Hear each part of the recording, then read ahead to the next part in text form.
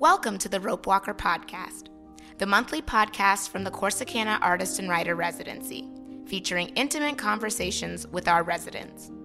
My name is Alicia Nicole Harris. I'm a poet and the residency's Director of Public Programs. I'm also this week's host. Today we're in conversation with writer in residence for April 2021, Austin-based poet and archive enthusiast Julie Poole. Julie's work on the page balances attentive construction with more organic gestures. An intensely authentic space emerges from her lyric. Her first book of poems, entitled Bright Specimen, began to take form after Julie stumbled serendipitously across the Billy L. Turner Plant Resource Center at the University of Texas at Austin. In this episode of Rope Walker, Julie talks with us about Bright Specimen, set to be released with Deep Vellum on May 4th. And her love of archival material. She also shares with us what she's been working on while in Corsicana. Her next book of poems, titled Landscapes Without Us, aims to imagine nature as the focal point of life on Earth. I just want to first say congratulations on Bright Specimen. Oh. Yeah, it comes out in just a few days with Deep Vellum. And so, what was that experience like working with them? They're a local independent press. So yeah, can you talk to me about that? Oh man, it was a dream come true for me. A friend sent them my manuscript. I really couldn't afford to submit the manuscript out. I was looking for places that you could submit to for free, and a lot of poets go through this every year. They want to submit their manuscripts, and the fees are like $35, $45, and it really starts to add up. So it was just sitting on my computer, and she recommended my work to him. Her name is Taisia Kitayskaya, and her book is also on Deep Vellum. It's called, her book is called The Nightgown. And she said that he was looking to publish more Texas poets. And so I was like, okay, well, I'm in Texas. I've just spent 4 years writing about plants harbored in Texas and at the UT Plant Resources Center on campus there. But yeah, they were so incredible because I was very specific about what I wanted. Okay. I wanted the book to be sustainable. It was really very important to me for it to be on recycled paper and just as sustainable as you can get it. And they agreed to that. And I'm so grateful for that because a lot of books aren't printed on recycled paper, and this should be standard by now, but it's not. Yeah. So the publishing industry as a whole has a long way to go. Especially considering how many books aren't sold every year and end up in storage and end up being incinerated. Yeah. They don't go anywhere. So it was so important to me that this book not take from the earth. I sound like a tree hugger, but I am a tree hugger. I'm totally a Northwest born and bred tree hugger. So I wanted that, and then I wanted to have images of the specimens in the book.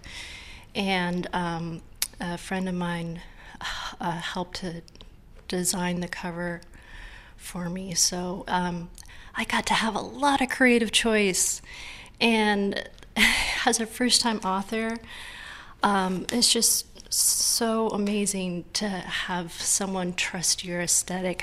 I worked as a bookseller. I know what books get displayed, and the image on the cover has to be eye-catching. So that's what I wanted. And that's what they gave you. That's what they gave me. That's amazing, because I know so many poets and so many writers that don't get to have really a say in the cover art or the way the book is laid out, and it's sort of their words, but then someone else's design choices. So it's really awesome that they gave you that kind of autonomy over your own book. Yeah, I am so grateful to Will Evans and the whole team at Deep Vellum for everything they've done, because they really did cater to my every wish. And I'm not normally like, I don't normally make like requests or demands, but I felt like that, like there were certain things that I just weren't movable for me. Yeah, absolutely. So you talked a little bit, you mentioned a little bit about how Bright Specimen came to be, but you were in an MFA program at UT. Yeah. Was Bright Specimen your manuscript, or did something, or what happened? Oh, okay, so this is a funny story. So I had to turn in my manuscript at the main tower, which is a building that's like the center of UT campus. Like whenever there's a game, it's lit up in orange. I mean, like it's... The tower is just like, that is the campus. Everyone is like hook 'em horns photos right in front of that tower. And I'd never been in it in the 2 years I was a student there. But I had to drop off my thesis there. And I got lost, and as I was dropping off my thesis, I took like a left, and I noticed that there was like this wooden door that was marked Plant Resources Center, and I just was like, okay, I'm really curious about what's behind this door. And I went in and I talked to the curator there, Dr. George Yakasevich. I hope I'm saying his name right. And I was like, so this is basically a library for plants. And I asked him if it was possible for just someone from the public to come and look at specimens. And he's like, I don't see why not. He didn't know what he was getting into because he couldn't get rid of me for like 4 years. So yeah, to answer your question, I turned in my manuscript, and the advice that I got from Noelle Colcott, who was my second reader, was, I asked her what I should do next, and I was hoping she would say, like, that manuscript that I turned in, to just send it out to publishers. And she was like, just write more poems. And so right away I was like, okay, I'm going to write more poems, and then they're going to be completely different from what I turned in as my thesis. Wow. Because I don't think every MFA, Absolutely. Thing that you create in a program just has to be a book. And I really started to feel that once I saw something that inspired me. And then I knew that I was going to stay in Austin and write about plants. That's awesome. So very different work than what you were working on in your MFA program. Yeah, pretty different. That's cool. Okay, so what poem in the collection, if you mind telling me, was the first one that was like, aha, I know what's working now? Yeah. That's a really good question. Probably the first poem in the book, because I ended up just going outside and taking a break, and that poem came to me like just out of the sky, and I just was like, okay. It felt like I wrote like well over 300 poems for this book because I read a lot, and a lot of it is not good. And part of it is just trying to figure out, like, what are those moments where the poem feels like connected to something outside of myself and within myself. And so the first poem was like really special to me. Because it was like I was seeing something different. Yeah. I like what you said about, a poem is doing something when it is beyond you, but yet it's still tethered to you. And actually that's what I loved reading through Bright Specimen, was that sometimes when I read poems which are heavily inspired by the natural world, sometimes I wonder what in particular is at stake sometimes in the poem. And I felt like, your poems are there's a lot at stake here. They felt charged and personal, and in a way that I felt like I wanted to keep going, but also there was something a little bit dangerous about these poems. And that was compelling to me. Oh, thank you. Yeah, so can you talk to me a little bit about how the titles work in the poems? Or like what is the relationship between the specimens and sort of the work that comes out of your meditations on them? Well, George was just so sweet and accommodating, and I'd come in every week and I was like, you know what, I want to look at pansies. And he'd bring out like a bunch of folders, and I would just go through these basically broadside sheets of paper and move them. I have to be really careful. Like, these are fragile, really delicate objects. Mm-hmm. And I would just write down like what species the planet was and where it came from, and then just go from there. So the titles are just, I love it because it's Latinate language, mm-hmm. and it's, they're tethered to something, that I'm not familiar with. Yeah. And it's a world that I'm not familiar with. I didn't take like many science classes growing up. I think I only took one, to tell you the truth, and I wish I would have taken more. So I was really out of my element. But I felt like when you spend enough time with something, it really does start to radiate a certain presence, and that's what I was trying to get at. Well, your poems, some people have very, meditative process of, looking and... meditation, I love that word. I'd been trying to teach myself to meditate, but I'm like a stress case. I have a very hard time concentrating. And so looking at these plants allowed me to meditate in a different way. Like, it was that to me was my meditation, and it was also about being in a space that felt safe to me. Okay. I was working. Actually, this is not completely true, because the tower has some history that is really associated with a lot of violence.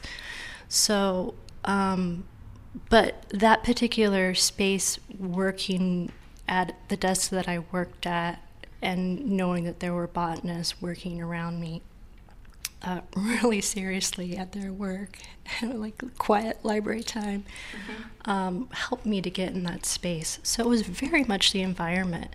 Okay, yeah. And it didn't occur to me first why I sought out that environment, but later on I understood why. I think that building, it was one of the sites of the first mass shootings in the U.S. So I worked near the stairwell where George Whitman had climbed and then taken the lives of quite a few people. And so it was a space of trauma and also a space of healing. So, yeah. That resonates. Now that Bright Specimen is done, and we're gonna all buy it and read it, and it's gonna be sold at our bookshop, and it's gonna be wonderful, and maybe you'll come back for an event, hopefully. Now that is sort of finished, what are you working on here in Corsicana? Oh, thank you for asking, because the reason I'm here is again UT,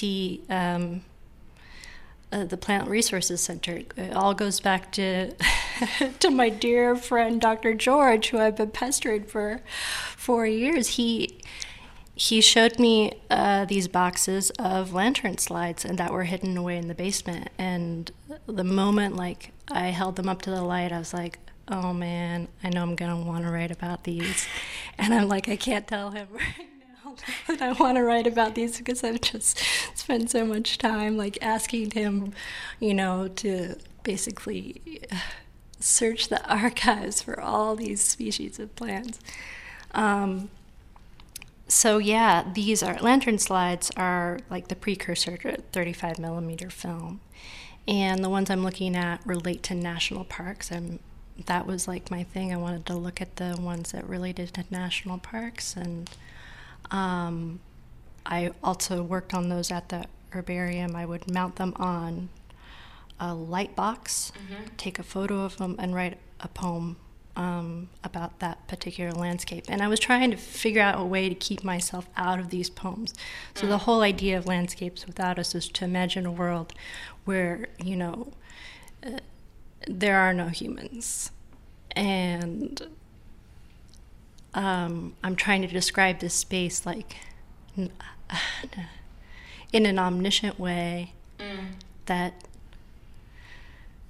maybe, like if I were trying to describe to a space alien what the Grand Canyon looks like, how would I go about doing that? And so that's what I was interested in. But when I got here, after like over a year of COVID, I was like, working with landscapes now without any people in them is sad for me. I miss people. I miss my family. I miss the ocean, I miss the Northwest, and I started writing more about interior landscapes, landscapes that are also part of me. So that's the work that I produced here. Yeah, that's exciting. I mean, one of the things that I saw in Bright Specimen, and now I've seen in the first couple poems that have already been published from your new collection, the one that you're working on now, is a very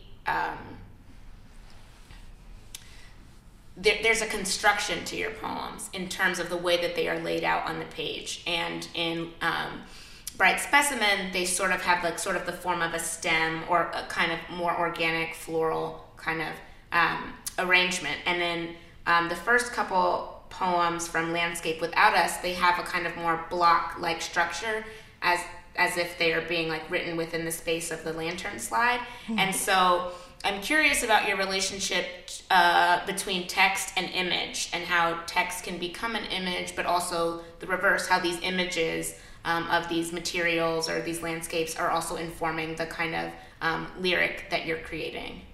Oh, that's a great observation. I'm glad you picked up on that, because they're supposed to be the exact dimension of the slides. And I just drew an outline around the slides and was like, I want the poems to fit in here. Mm-hmm. And my issue with like working with anything visual is how can poetry how can it even hold up to something that is a beautiful image? I'm always going to fail. Like to describe through language, because what an image can do or what a plant can do is something just so remarkable that it is just awesomely difficult to try. And that's what I was really trying to teach myself, was like, I'm a poet, I need to learn how to describe things. I need to learn how to describe the world. And that is the hardest thing to do. Mm. And I think that the closest I get to it is trying to find my own sense of music and my own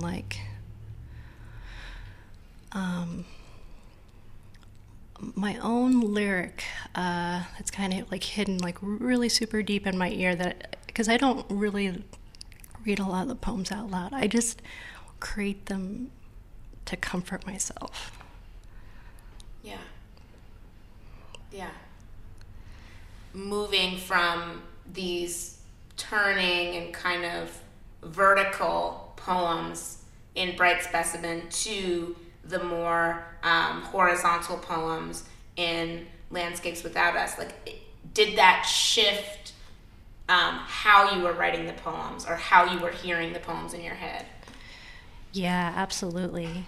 Yeah, the shape of the plants really, like when I wrote those poems, and in that shape in Bright Specimen, that is like exactly how I wrote the poem on the page. Mm-hmm. My handwriting is super slanty, and I was just looking to go super fast, like not censor myself, not second guess myself, just like power through. And I didn't edit them, and I didn't want to edit them. I wanted to write hundreds of them until I like tapped into to something. The new work is harder because it's more prosaic, and it's just the level of difficulty. Trying to add punctuation and trying to like figure out what I'm going to do and if a line breaks mean anything. And because the line breaks in Bright Specimen are working, man. They're doing a lot of lift. I'm always interested, like I think like when I first read Jory Graham's first book of Hybrids of Plants and of Ghosts, I remember how each line was in a beautiful singular thought and how they were then composed together. And when I was reading through Bright Specimen, there were so many points where I was like, God, that break is just sorry, I'm fangirling. But yeah, thank you. Yeah. Yeah, because I think some of them are just terrible. And I kept them in for a reason, because I was really starting to rebel against everything that I had been trying to teach my students. I was like, don't write shape poems. Like, don't like, really be careful of your line breaks. And what else? Edit your work. And then I did nothing of the sort for my first book. I was just like, no. If it works, it works. Corsicana Artist and Writer Residency is a community-funded nonprofit organization supporting the production of art and literature in historic sites in Corsicana, Texas. Find out who's currently in the studio on our website, CorsicanaResidency.org. Right now, we're in conversation with poet and April resident Julie Poole. You mentioned that the poems that you're working on now are more prosaic, and we had a conversation earlier, and you were saying that you weren't always interested in poetry, and that you came to sort of poetry. So can you talk to me, and that you're not just a poet, but you're also like a freelance writer. Mm-hmm. So can you talk to me about your relationship to both prose and poetry, what you're looking for your poetry to do versus what you're looking for your prose to do? So I started writing poetry after I had my first manic episode, and I couldn't, I was just released from the hospital, and I couldn't think, I couldn't write, I couldn't form a sentence. And so I started writing poetry at that time because it was really the only thing that was available to me. And I really needed it, I needed to write words. And then it's only been this year that I started to write prose again. And prose is it's difficult. It's poetry is where I turn to for comfort and solace, and where I feel like I'm not going to judge myself there, and I'm not going to allow myself to be judged.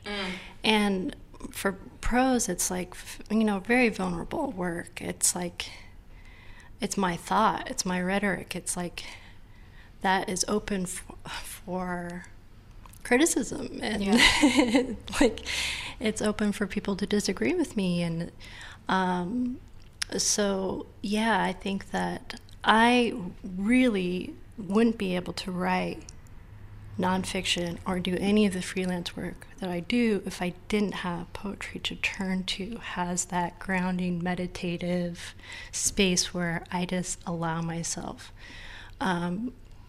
the the freedom to do anything. So, yeah. Amazing. That moved me. Mm-hmm. Yeah. Especially in a world where poetry often gets sort of the short end of the stick, or kind of like a slight, because it's not necessarily making an argument in the same way that prose is. Like, if there is this fault, maybe the dichotomy is a false one, but I think about poetry as the kind of the most embodied language can be. Yeah, and you're learning on a different level too. If you encounter a poem that you don't understand, there's still some level deep, like somewhere in our brains and in our bodies, where we do understand the poem, we do understand the rhythm, we do understand the language, if it moves us. Mm-hmm. And I think that is like the beauty of it, is that it's a different form of knowledge. It's a different way of arriving at knowledge. It's a different way of learning. Yes, girl, ashe. Yes, that's it. Okay, so you have, you said that you worked at a bookstore and that it's one of your favorite bookstores. Talk to me about this magical place. Oh my gosh, thank you for mentioning it. So I worked at Malvern Books. Malvern Books is in Austin, Texas, and they focus on independent presses only, from small independent presses. There is a ton of poetry there. Yes. And it's poetry, poetry and translation, fiction and translation, and then a small nonfiction section. But I was exposed to books there that I wasn't exposed to anywhere else, especially my MFA program. And I consider it my second MFA, because I was reading work in translation and work by poets I would have never encountered before. And contemporary poets who I can reach out to, and people, who I can admire. And small presses are doing some incredible things. And people really and it's such a gift to be able to, talk to people about poems in a bookstore. Like when someone comes in and they're really afraid of poetry, they don't know what to read, and the first thing they mention is Billy Collins. Okay, well, Billy Collins, he's on a major press, so we don't have Billy Collins. So then I can be like, well, what are you interested in? Like, well, maybe you'd be interested in Ross Gay, or maybe you would be interested in this other, new poet, who is, just the world just opens up. Yeah. And you can start making someone's view of poetry being hard or being difficult or being like schoolwork. Yeah. Like there's something that you have to figure out, and if you're not figuring it out, then you're wrong. Exactly. And so I loved my job as a bookseller because I thought of it as a way to help readers like I had been helped just by reading widely and all the time. And really like looking at work in translation, especially like work from other countries, and being like, oh my gosh, poetry is in the world and thriving. Yeah, that's really dope.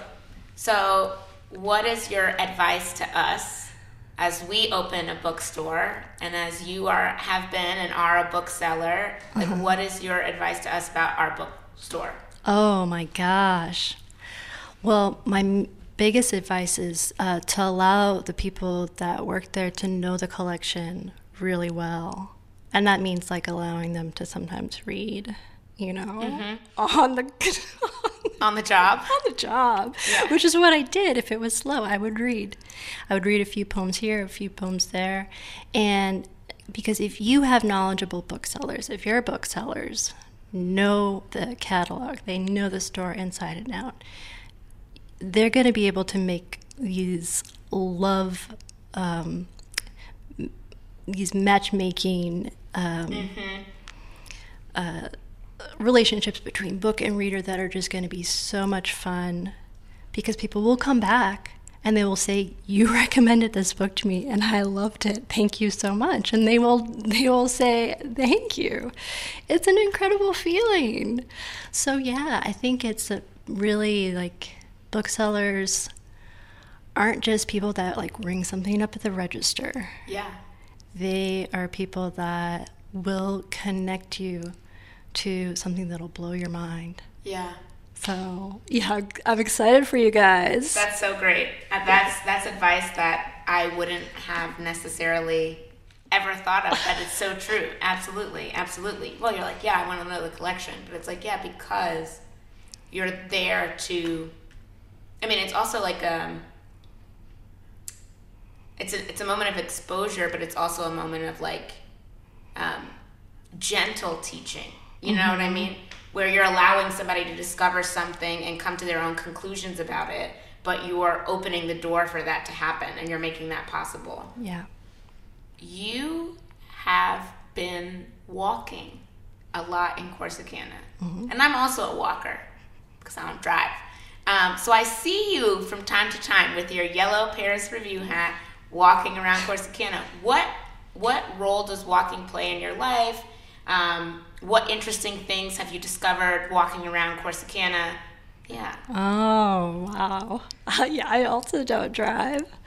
I think it's a part of the process of writing. Even if you're not writing, you're moving a poem through your body, you're moving a sentence through your body. I feel like writers are always writing. Even if you're not just at your desk, you're always writing. And so for me, physical movement is how I get to that place where I can sit still and write, because to tell you the truth, I don't like working at a desk. Mm-hmm. I don't like being at a desk, sitting on a chair, I'd rather write in like a huge, big, comfy chair or something like that. Mm-hmm. So, yeah. And I notice things, I think that, I got stuck, looking at a bird the other day, and then this couple was like, hey, you're in the driveway, and I was at a bank, and I was just, looking at this bird, trying to figure out what this bird is, and they were, gently honking, and I was like, I gotta figure out this bird. So it wasn't a cedar waxwing, and I was like, that bird, and I could see, they were laughing, and then I realized, I was just standing in the driveway at the bank, looking at this bird, and they were trying to get out the whole time. But we need moments like that. We need to have those moments. Oh my gosh, you're a birder too. No, I'm not a birder, but I being in Corsicana, one of the things that arrests me literally every day is the clarity and the volume and the profusion of bird calls that are just constant here. Yeah. Which is something that I've never experienced anywhere else that I've ever lived. Maybe at dawn or something, but all day, every day, bird calls. And to the point where my mom, when I'm on the phone with her and I'm walking or I'm outside, she'll be like, what is that? And I'm like, oh, it's the birds. And she was like, what's wrong with them? And I was like, I think they're happy. I think they're happy birds.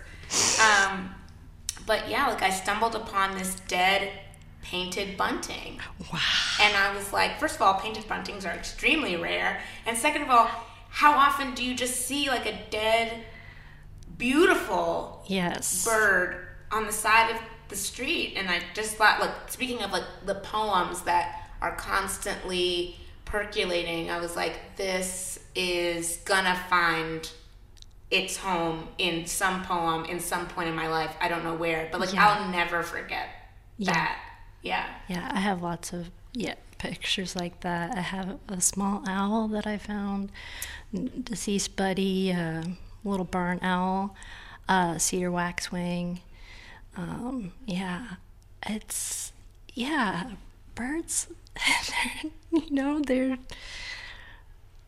they're connected to the sky. They're connected to everything, They're the coolest. And they have multiple songs. You think that they have one song, but no, they're like DJs. They have like I got this song for this event and this song for this event. And they're incredible. And once you get to know those songs, like the Audubon website is incredible because they have different, like, for every bird you look up, they have at least 5 songs that you can listen to, and the trills and like different things you can get to understand like what certain things mean. Okay, so Landscapes Without Us is next. Mm-hmm. And what else is on your horizon? What are the other kind of writing projects that you are really interested in tackling? Ooh, I'm working on a memoir right now. It's called Are We Dead? And it's about my experience with bipolar 1 disorder and being involuntarily hospitalized. And it just covers about roughly 4 weeks and the sort of narrative that comes out of that experience. I thought that I had landed in limbo. And so, and then I met other people like that. I met a person who believed he was Satan, and then I met another person who believed she was the Virgin Mary, and so I started to construct this narrative of, where do I fit in this story? It's pretty wild. But the imagination is powerful. And even though I wasn't connected to reality, I was still shaping a story to make sense of what was happening to me in my life. And I think that it's remarkable that all of us do that. Yeah. We have to somehow explain the world we're in, even if it doesn't make any sense at the time. Thanks so much to Julie for sitting down with us today. You can find more of her work on juliepooljp.com. You can also purchase her book Bright Specimen at deepvellum.com and at our new bookshop in Corsicana, set to open May 29th. Stay tuned for next month's podcast episode as we talk with past residents and local Corsicana fixtures. In the meantime, you can sign up for our monthly newsletter featuring updates, meditations, and marginalia from residency life in Corsicana. Find out more on our website, corsicanaresidency.org.